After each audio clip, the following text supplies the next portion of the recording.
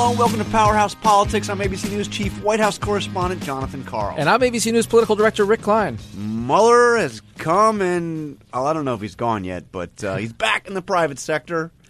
We've got the Barr summary of the Mueller report. It's an entire 4 pages, and it's 4 dense pages, Rick. This is 4 pages. We got a big show. We're going to be talking to Janet Napolitano, former governor of Arizona, former secretary of Homeland Security, and the current president of the University of California. Got a lot to talk to her about. But I do want to touch on, what is the big news here. The Mueller report apparently finds that when the president said no collusion, well, I guess there was no collusion. No collusion?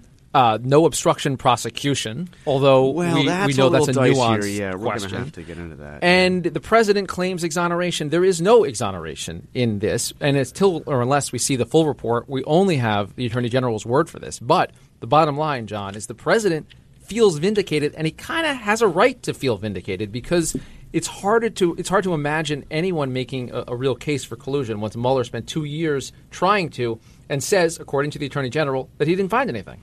Yeah, and it is striking. You still hear Democrats. Adam Schiff was out within hours of this news coming out, saying he still believes that there was collusion between the Russians and the Trump campaign.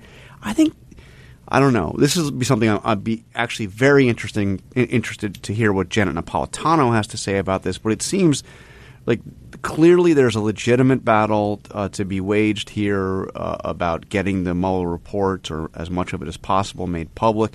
Clearly there are continuing discussions that should happen out of perhaps the Judiciary Committees in the House and Senate on the question of obstruction of justice, which was not answered by Mueller himself. But the big question is it time for Democrats to turn the page on the collusion argument? And is it also, even on those other 2 questions, Rick, is it time for Democrats – certainly there's – like I said, there's a legitimate battle to be waged, but how central should that be right now? Should that be something that the House Judiciary Committee beats the drums on, totally within their framework?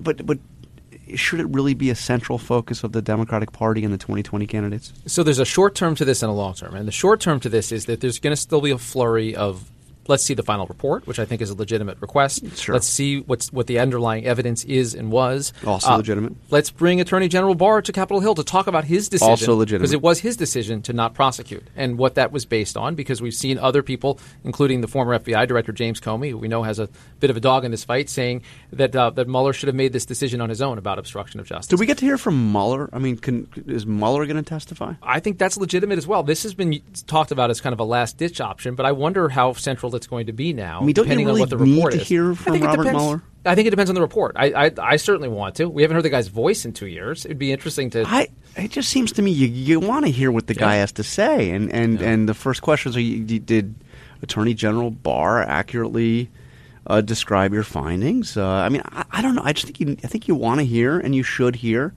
Congress has a right. The American people have a right to hear directly from Robert Mueller. I mean, I'm not saying that Barr, was deceptive in his 4 pages and we can't trust him or any of that. I'm just saying, no, it's fine. But don't you want to hear from the guy that's been investigating this for 22 months? 100%. And there was one really intriguing phrase in that dense 4 pages, John, where Barr says that most of the evidence around obstruction was already in the public realm. That means that there's some that wasn't. I'd love to know. I'd love to know that. So that to me is the short term, right? So then to get to the long term question, your question about what the 2020 years, they are not just ready to move on; they have already moved on. They recognize, and many of them said this before Mueller, that there were too many hopes and expectations funneled into Mueller. That if Mueller came back with the goods, it would have been maybe a pleasant surprise for people that want to see President Trump out of office. But they didn't really have their hopes up that high. And let me tell you, you know how long it is between now and Election Day, John? It's definitely a while. I mean, 20 months. You know how long Mueller lasted? 22 months. 22 months. So we have about as much time between now and next November as the entirety of the Mueller era. I kind of feel like a lot of things are going to happen in that time that have nothing to do with the Russia investigation, nothing to do with Bob Mueller. And the 2020 candidates that are eager to talk about the big issues, including the issues that dominated the midterms last year, they want to move on, and they are ready to move on. And in some ways, this presses reset on 2020 with the president getting a bit of an advantage. By the way, I mean, you don't mind if I bring up something that I said, do you? I rarely mind. Okay. Depends on what's about me. Because I totally agree that one of the issues here, one of the challenges that Democrats have is the expectations were so out of whack about what we would ultimately get from Robert Mueller and the Mueller report and all this. And I understand there's still more that we have yet to see. But I don't know if you remember back in January on This Week, I addressed this issue directly, and I actually got attacked by a lot of different directions for what I said. But let me just play a little clip of what I said. Context here. This is at peak Mueller frenzy expectation. January, the date was January 13th. The New York Times had just run a story about how there had been a counterintelligence investigation to see whether or not the president was effectively a Russian agent. The Washington Post had an alarming story about the president's secret conversations with Vladimir Putin. And I said this. What I am getting is that this is all building up to the Mueller report and raising expectations of a bombshell report. And there have been expectations that have been building, of course, for over a year on this. But people who are closest to what Mueller has been doing, who have interacted with the special counsel, caution me that this report is almost certain to be anticlimactic. So anyway, I don't know. I mean, some people have pointed out that I mispronounced anticlimactic.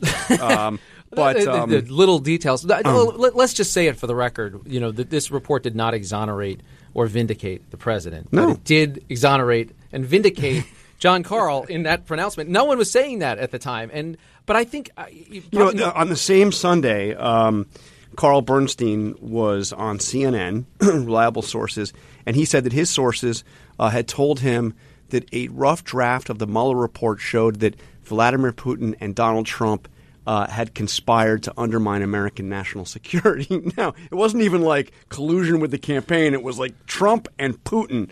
But anyway. So a very rough draft. Yes, very rough draft. Certainly in rewrite. Look, I actually think Democrats would have been really wise to listen to that and temper expectations a bit over the previous couple of months. This is my thinking on it is when Americans saw Robert De Niro every Saturday night playing Bob Mueller, he was cast as this figure that was going to save the country from Donald Trump. Yeah. And the reality is Bob Mueller's a by-the-books guy. The former FBI director, former longtime prosecutor. Was he going to go out and indict the president himself? Probably not. Was he going to say the president flat out committed a crime that is an impeachable offense?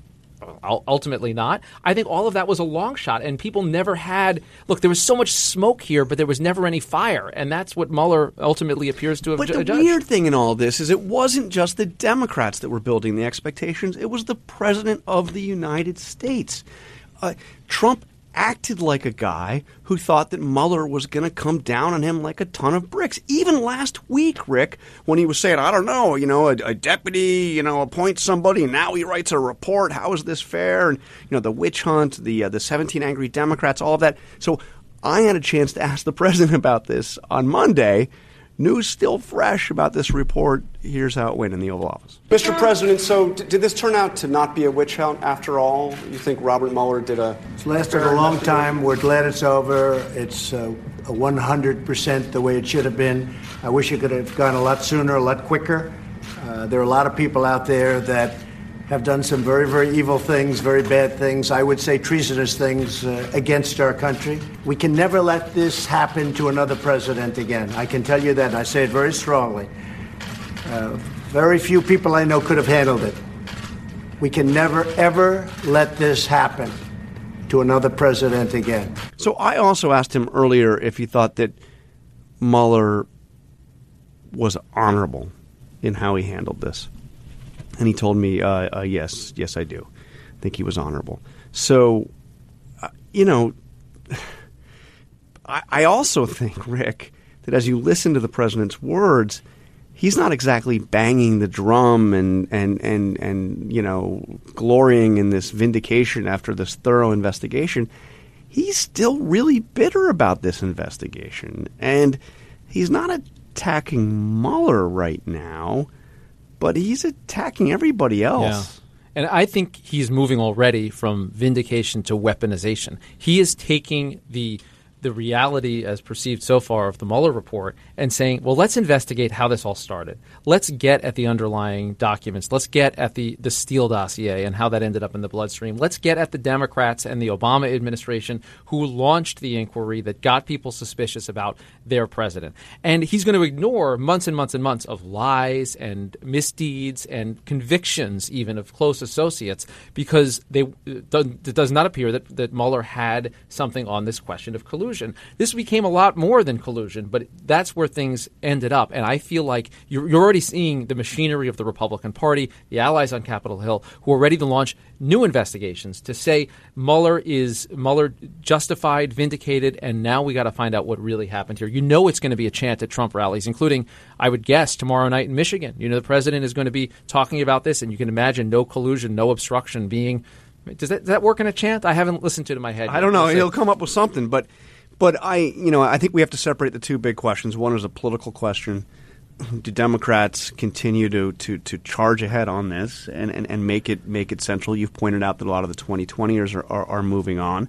And then there's the substantive question, which there's still a lot of really tough unanswered questions. And this question of obstruction of justice, the reason why Barr, as he explained in his letter, felt that there was not a case of obstruction to be made against the president is because there wasn't an underlying crime. Therefore, it's hard to get at the intent of why would he be obstructing when he didn't actually do anything wrong vis-a-vis collusion. But what we've learned, and the president clearly had reason to be worried about this, is that as the investigation went out, and this was not a fishing expedition, this was not a wide-ranging thing like Whitewater that went into vastly unrelated areas, is you saw that there were other things that the president might not have wanted prosecutors to get to. There was the entire hush money issue that the Southern District of New York has directly said the president, was party to illegal activity. Individual one, not charged, but a part of all of that operation. And the fact that all you mentioned the close associates going down. So maybe the president did have good, plenty of reason to obstruct justice, even if he wasn't guilty at the central specific focus that launched the investigation. But I will say this, though. He did seem to hand the Democrats another issue to talk about, even as they were still trying to Republicans were still trying to celebrate this cloud being lifted. Yeah, and that didn't take long. And within 24, 48 hours of this announcement on Sunday night of the Attorney General's letter comes this surprise filing from the Justice Department. The Attorney General signing off on this, as well as the entire Trump Justice Department, now on the record asking a federal court to throw out all of Obamacare, all of the Affordable Care Act. Now, it's an interesting legal argument they have because when the Supreme Court took up the ACA the first time around, and Chief Justice Roberts famously cast that deciding vote, the Supreme Court decided this was a tax, and therefore it was a constitutional use of Congress's authority. Now, there is no longer actually any kind of penalty for not having health care. That was taken out as part of the tax reform bill that the Republican Congress and the president signed. But to this point, the position of the Justice Department was that you could take different pieces away of Obamacare and still keep the underlying law. Now they're saying throw the whole thing out. And, John, that means pre-existing conditions. That means staying on parents' health insurance well into your 20s. All the popular parts of the caps, bill. All the good stuff. I mean Republicans wanted to take out the unpopular stuff and leave in the popular stuff as a matter of policy. Right. Really probably not something that's going to work. But now they're on the record saying throw the whole thing out. Our colleague Mary Bruce got a chance to ask the president about this when he came up to Capitol Hill on Tuesday. What is your message to Americans who may be concerned about their health care? The Republican Party will soon be known as the party of health care. You watch. And I'll tell you, Democrats may help him know it that way, but not in the way the president thinks. It already was during the midterms. They were the party of health care. It hurt Republicans badly in the midterms, and this is on a silver platter. Exactly what the Democrats would want for an issue. And what you heard in that answer was not a plan. There is no Republican There's health care plan. Anywhere. Repeal and replace. Remember when they talk about that? No. This is strike down and then what? And then chaos. And maybe the calculation here is that will force Democrats to the table. You have to deal with things like pre-existing conditions because of the chaos of this would cause for millions of Americans who depend on Obamacare's coverage. But, man, that is making quite a political gamble at this time. We're a long ways before this reaches any kind of a conclusion through the courts, probably at least a year away before it could ever reach a definitive answer at the Supreme Court. But this resets this as a central issue. And Democrats know how much mileage they got out of this in 2018 by becoming the party that wants to preserve health care. And they recognize that if you're talking about this as well as other big issues, you're then back on favorable political terrain. It is a gift for them on the very week that it seemed like Barr had cleared the president. And no plan, and I don't get a sense of an eagerness on the part of Republicans to dive into health care. You watch. That's the president's tell for, I'm not there yet. All right, we got to take a quick break. When we come back, our guest here on Powerhouse Politics, Janet Napolitano. Welcome back to Powerhouse Politics. We are joined now by Janet Napolitano, somebody who has one of the most packed resumes in American politics, former U.S. Attorney for the District of Arizona, the first Attorney General of Arizona, woman Attorney General of Arizona, Governor of Arizona, first woman to chair the National Governors Association, Secretary of Homeland Security, and now currently the President of the University of California. Thank you for joining us. Oh, thank you. So you've got a new book out, How Safe Are We? Homeland Security Since 9/11. And you come to us at a pretty interesting time. I do indeed. Because we just had some news in this town. And it's I want to start right there. And we've heard from not Robert Mueller directly, but we've heard some quotes from Mueller's final report through Barr's letter. And it seems like a pretty definitive conclusion that there was no collusion between Trump and his campaign and the Russian efforts to undermine the election. And yet I still hear top Democrats like Adam Schiff say, they still believe there was collusion and are determined to continue to investigate. Is it time on that question for Democrats to move on? Look, I think, one of the things that's clear from the indictments that have issued from the special counsel, from Barr's cover letter about the report, one thing that is clear is that the Russians were all over our 2016 election. They were hacking the Clinton campaign, releasing those emails. They were planting deceptive and false stories in different social media platforms, all designed to disadvantage Hillary Clinton and to advantage Donald Trump. I think a key question, and where I'd like to see the Democrats go, where I'd like to see the country go, is what are we doing to prevent this from happening in 2020? What are we doing to sanction the Russians for directly interfering in our democracy? What are we doing to strengthen our election systems? What are we doing with the purveyors of the particularly the large social media platforms, the Facebooks and the Twitters, to unmask some of this misleading placement of material there? So I think we need to be looking forward. And you're exactly right in terms of what Mueller, I think that lost in some of the coverage here is Mueller, chapter and verse, uncovered what the Russians did, far beyond the initial intelligence assessment on this. 26 Russians indicted. He connects the lines directly between the specific individuals and entities that were behind that deceptive, real fake news social media campaign, and the hacking both of Podesta's emails and the DNC emails.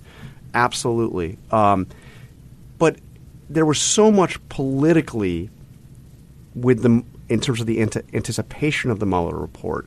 Democrats, many who we spoke to, many who heard from publicly and certainly privately, got a sense that this was going to be the thing that was going to bring down Donald Trump. Not expose the Russians, but Donald Trump. Your former colleague, John Brennan, was on television not that long ago saying that this would end, he believed, with a whole series of indictments that Mueller had people right around the president.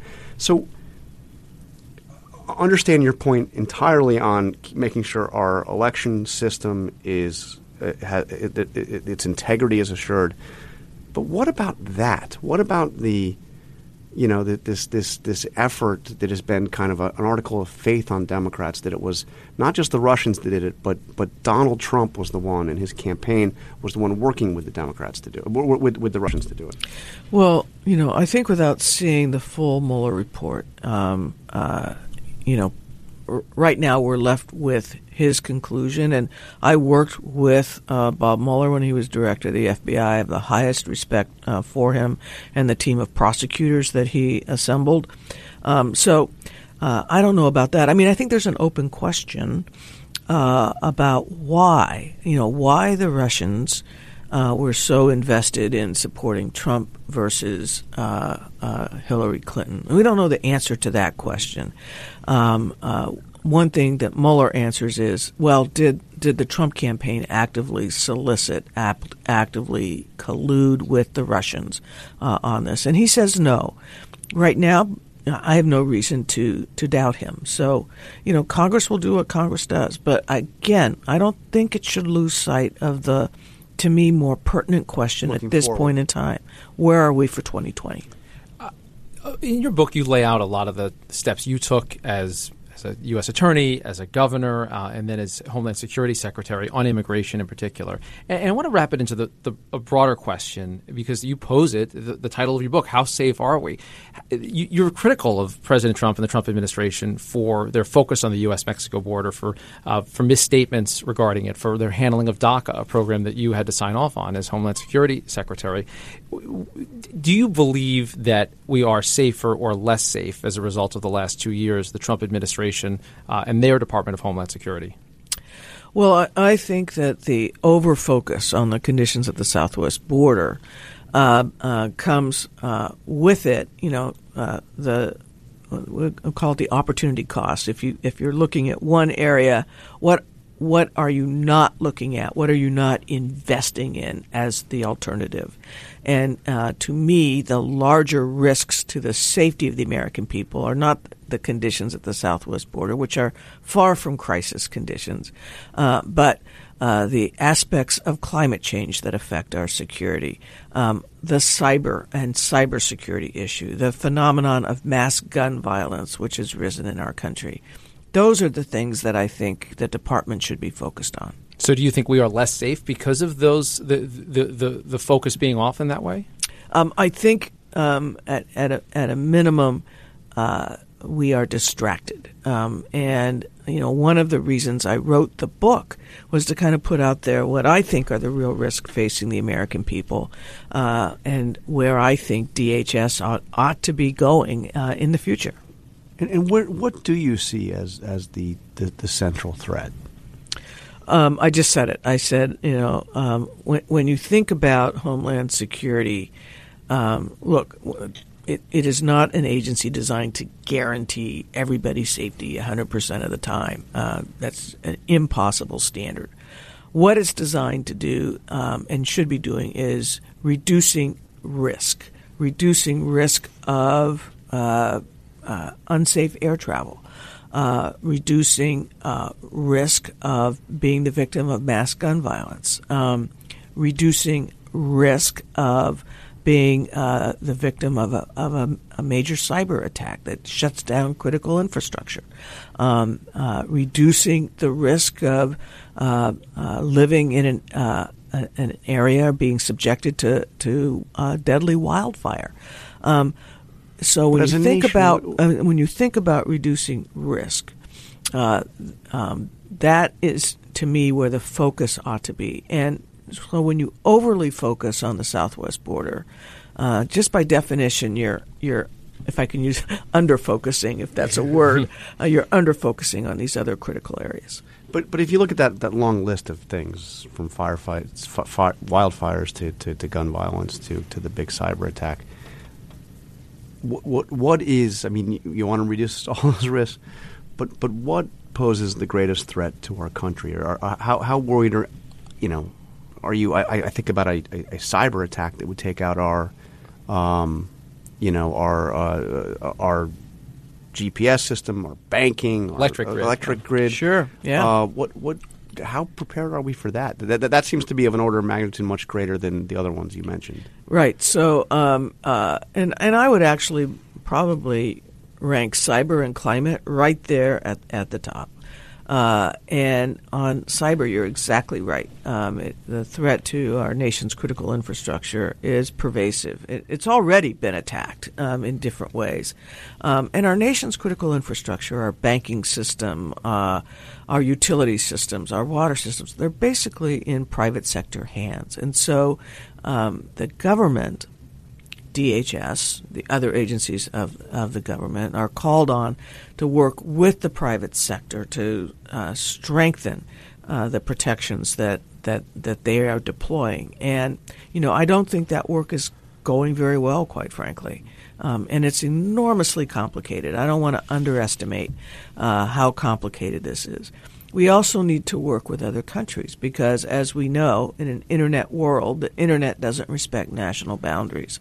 And so we need to be reaching out to our allies and exchanging actionable intelligence on a real-time basis. That's also part of this cybersecurity era. I was fascinated to read in your book about something totally different. You wrote this. This is a chapter of your history that I wasn't familiar with personally, about your first real exposure to the national political scene around the Anita Hill Clarence Thomas hearings. That you were one of Anita Hill's attorneys at the time. It's interesting because it's in the news now. I want you to listen to this. This is Vice President Biden, who was, of course, chairman of the Judiciary Committee at the time, speaking just last night. When Anita Hill came to testify, she faced a committee that didn't fully understand what the hell it was all about. To this day, I regret I couldn't come up with a way to get her the kind of hearing she deserved, given the courage she showed by reaching out to us. You write in your book about witnesses that were prepared to testify that never had the opportunity to do so, and, quote, our client was treated horribly by the Judiciary Committee. Joe Biden was chairman of that committee. He's explaining it now by saying it was a bunch of white guys. Well, he was one of those white guys. Does that let him off the hook? Or do you feel like he is in any way responsible for the way that Anita Hill was treated back in 1991?